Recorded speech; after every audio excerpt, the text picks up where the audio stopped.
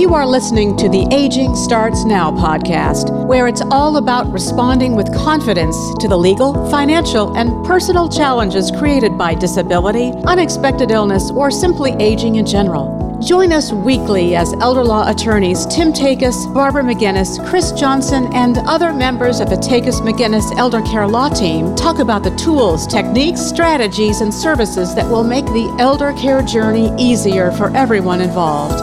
Get ready, because aging starts now. Hi, everyone. Welcome to episode 79 of Aging Starts Now. I'm Tim Takis, certified elder law attorney and partner at Takis McGinnis Elder Care Law. Joining me today is fellow partner and certified elder law attorney Barbara McGinnis. Welcome, Barbara. Welcome. Thanks. So today we are talking about how a trust ends or how a trust is terminated. So first, Barb, why don't we just sort of define terms as what is a trust, just in 30 seconds maybe? A trust is a legal entity. It is a way of holding and managing assets for the benefit of someone else or for someone, usually. Okay, so without belaboring the point, we know that there are trusts that are set up during someone's lifetime, and then there are trusts that are set up, like say maybe in somebody's will for the benefit of another. I'm not sure it matters so much about the topic here, but so let's talk a little bit about when we have a trust that's been set up, and the trust is what we call funded. Now what happens? Well, a trust is designed to fulfill a purpose. And so ideally then, once that trust is created and funded, it's administered for quite some time, meaning that it's living its purpose. But at some point in time, that purpose is going to come to an end. Perhaps it's because the beneficiary has passed away, and that is the terminating event. Maybe just it no longer serves the purpose it was intended for, and we're ready to end, or what we usually talk about is terminating a trust. Okay. So you mentioned a term there just a little bit earlier about that the trust is administered. Okay, so who administers the trust? Is that like a bank that does that, or well, I hope not. Okay. I hope not. It's the trustee. And the trustee could be a bank officer or a bank trustee, a professional trustee, but usually that adds an expense to the trust that for most of our families, it's just not necessary. Most of the time, the trustee is either the grantor themselves. The person that established the trust may also serve as the trustee. Oftentimes, that's the way a revocable trust is administered. Or if we're talking about an irrevocable trust, it's going to be someone different, but it's very likely to still be a family member that is willing to take the task on of managing the trust assets and administering them. That means that we're monitoring perhaps bank accounts and investment accounts, or maybe there's real estate and we're making sure that taxes and insurance gets paid for, and that the property is adequately maintained. So a lot of times in all the ways that we have to manage or administer our assets as individuals, that's the way a trustee then is managing for the benefit of someone else these assets. Tax returns getting filed, and bills being paid, expenses being paid. Right. Eventually all that's going to wrap up. Right. And so at some point, the trust, as you mentioned, will fulfill its intended purpose. Let's use an example. Let's say a trust, let's say a parent establishes or creates a trust for a child who has disabilities or special needs. Okay. So there'll be assets in the trust that are going to be managed by a trustee, and let's say that the trustee is a sibling, or another family member. Okay, and so in a situation like this, under what common circumstances really would occur that where the trust would actually end.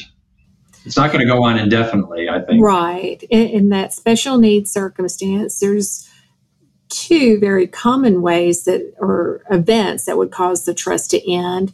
One would be that the beneficiary passed away, and so we no longer need the trust because the disabled beneficiary has passed, or perhaps the trust assets have been exhausted.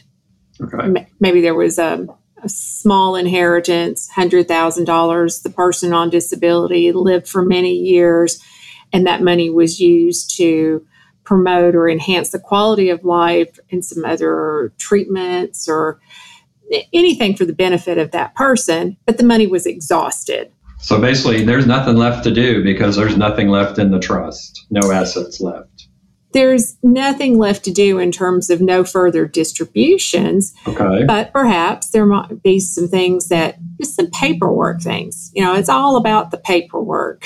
Okay. Maybe your accountant needs to file a final tax return or close out the tax ID number related to the trust. Certainly, if you've exhausted trust assets, there's going to be a lot less to do than if you are talking about ending a trust that is still holding assets, because that often confuses our clients. How do we then do that final distribution? What are all those steps? Okay. So let's first take maybe the simpler scenario where there's no money left or no assets left in the trust.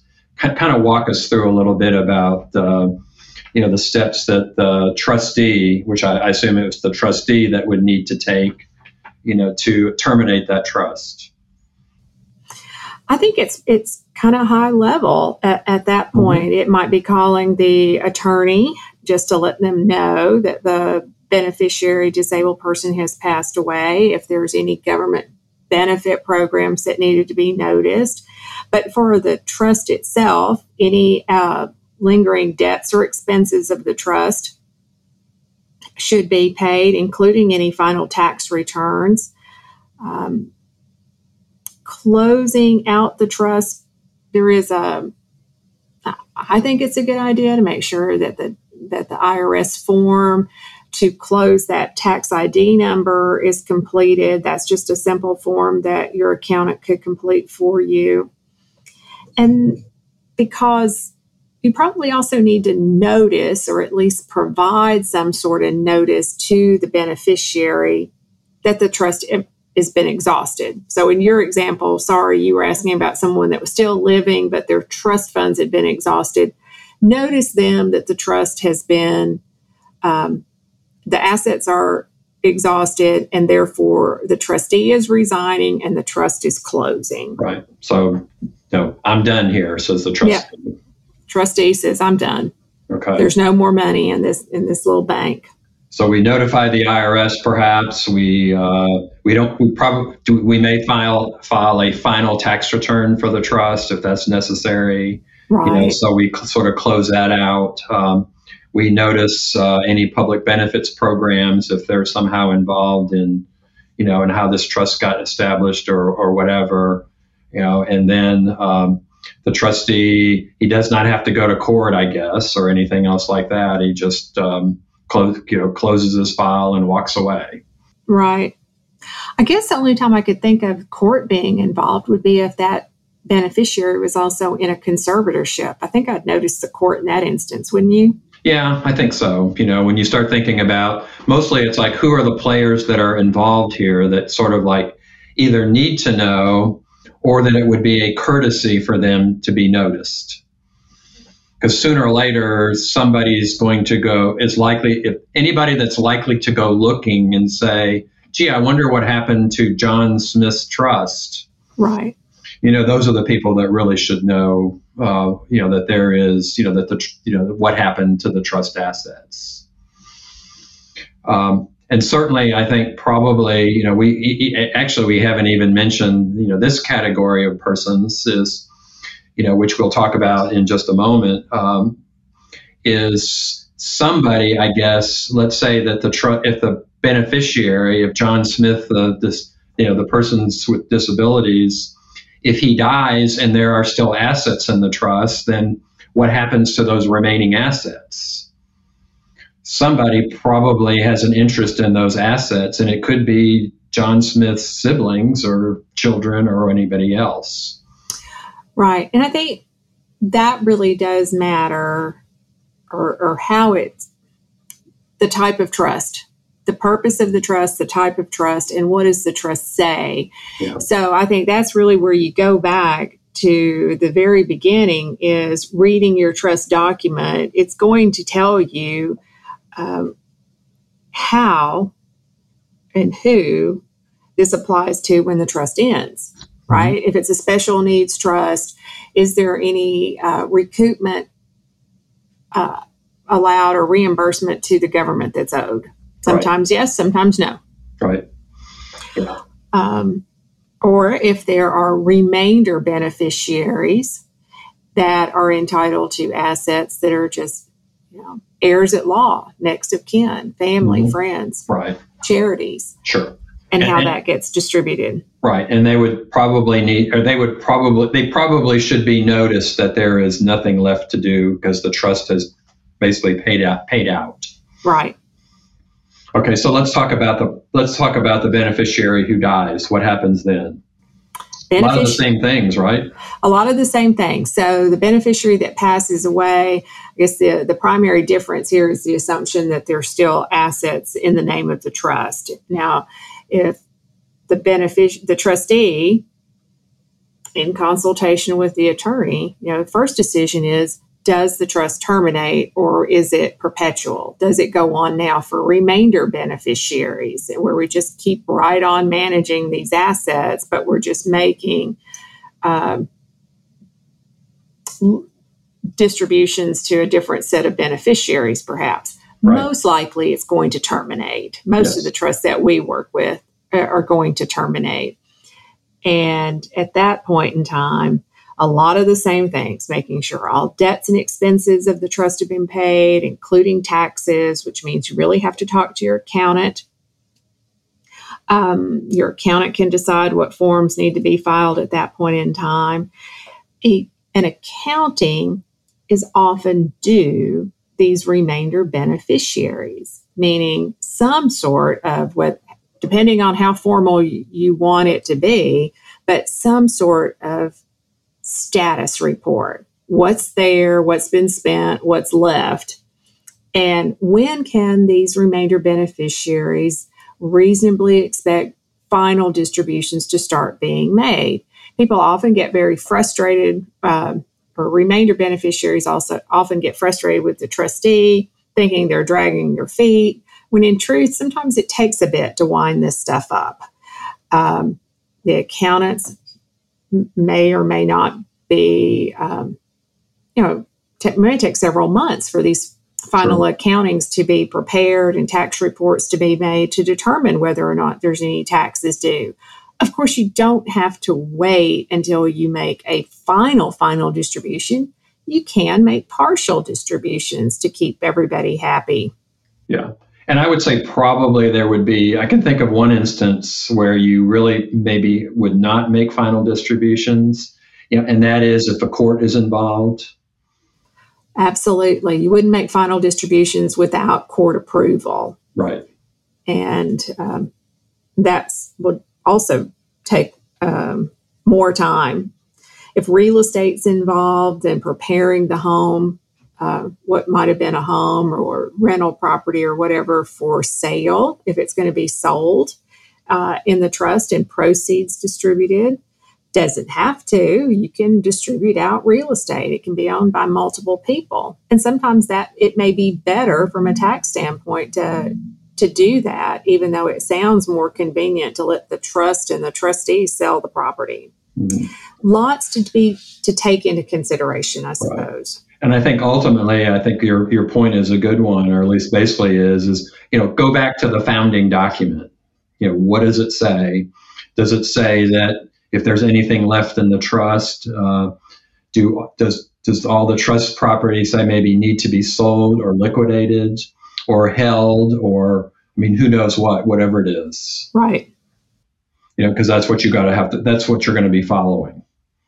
Exactly. And it may be that the attorney's role is just to remind the trustee of those purposes and intents of the grantor and help them understand the language of the trust for terminating, where actually the work is still going to be done by the trustee. Mm-hmm. It's just these other advisors may have input. Eventually, the trust is going to get wrapped up. You may want a final distribution letter to be sent out to these remainder beneficiaries, or some sort of form acknowledging receipt of distributions, and that whether there are or are not any additional money. Say you've just made a partial distribution, the trustee is holding money for those final expenses and taxes. Maybe they've overheld and now there is another distribution. So some chain of communication so that you can show that your remainder beneficiaries have been kept up to date in what's going on. That usually goes a long way in keeping everybody in the loop, sort of happy with how things are going. Mm-hmm. The other thing is I wouldn't automatically just shred all those documents once you got done with them. I'd hold on to those records for future reference. Yeah, good point. Mm-hmm. Somewhere down the road, you don't want somebody showing up, a relative or other family member that you never had any contact with, but would say, well, what happened to my daddy's share? I thought he was supposed to get something. Right. Mm-hmm. Well, here's another question. It doesn't come up very often, I don't suppose. But what if something was titled into the name of the trust, the trustee is managing it, and you, the grantor, change your mind? You're not dead. You don't want to end your trust, but you just want that asset back out of the trust in your own name. Can you do it? Well, we still have to get back to the terms of the trust. Does it authorize you to do that? So let's say, for instance, you've put a piece of, like, say, land into the trust and as the grantor, and you're going maybe that's not the right piece of property I should have put in. Can I take it out and can I put this other piece of property in? Now, maybe that is because essentially what you would be doing there would be, you approach the trustee and say, well, I've got a $10,000 piece of property here that's in the trust, and I've got another $10,000 piece of property out of the trust. Can we trade? And I suppose the trustee could do that. Trustee would have authority because it's literally, we're not diminishing or reducing the assets in the trust. But if the grantor says, I really would rather keep that $10,000 property for myself. I don't know why I put it in there anyway. Then I think under those circumstances, you're going to have to get some sort of consent, from not only the trustee, but any of the beneficiaries of the trust. Unless it's a revocable trust. Right. Yeah, that's a whole different kettle of fish there. Mm-hmm. But if it's an irrevocable trust, then... Right. And we have to think about how do we do or undo that. Yeah. Tennessee is a pretty trust-friendly state that basically Tennessee allows for trusts to have what are called like non-judicial terminations or modifications, which is a lawyer's fancy word for basically saying is, usually if you've got an irrevocable trust, you have to go to a court to get court approval to make changes to the terms or whatever. Sometimes, I think the legislature, and that's sort of the modern movement here is that, there's a sense that, well, why do you have to go to court when everybody agrees that this trust no longer serves its purpose or whatever should be done with that trust? Some cases, you still have to go to court. In other cases, if all the parties agree and we're not violating any public policy or whatever, then you can just have a non-judicial termination. So, and all the parties would be the grantor, the trustee, living beneficiaries and remainder beneficiaries? I would say, to be on the safe side, probably yes. So at least ascertainable remainder beneficiaries. Right. Yeah. And then you want all that consent in writing. Yes. That definitely sounds like a job that's going to come back to the law office to figure all that out. But unless it's going to be maybe literally cheaper to go to court. But even going to court, you have to notice all those people. Yeah, exactly. And then they're going to be calling you or your office and say, do I need to hire a lawyer? And then it get, the expenses, accelerate very quickly. So we have spent several minutes, I don't know exactly how long, 20 minutes talking about how a trust would be ended or terminated. But you can kind of sum it up in saying you do all the steps that you did to create and get the tax ID number and fund. You just sort of do it all in reverse. Now it's just, we're unfunding the trust by distributing out to remainder beneficiaries if there's still assets there. Right. Different assets would be transferred in different methods. If we're talking about real estate versus cash or an investment account or stocks, they might be sold. They don't have to be.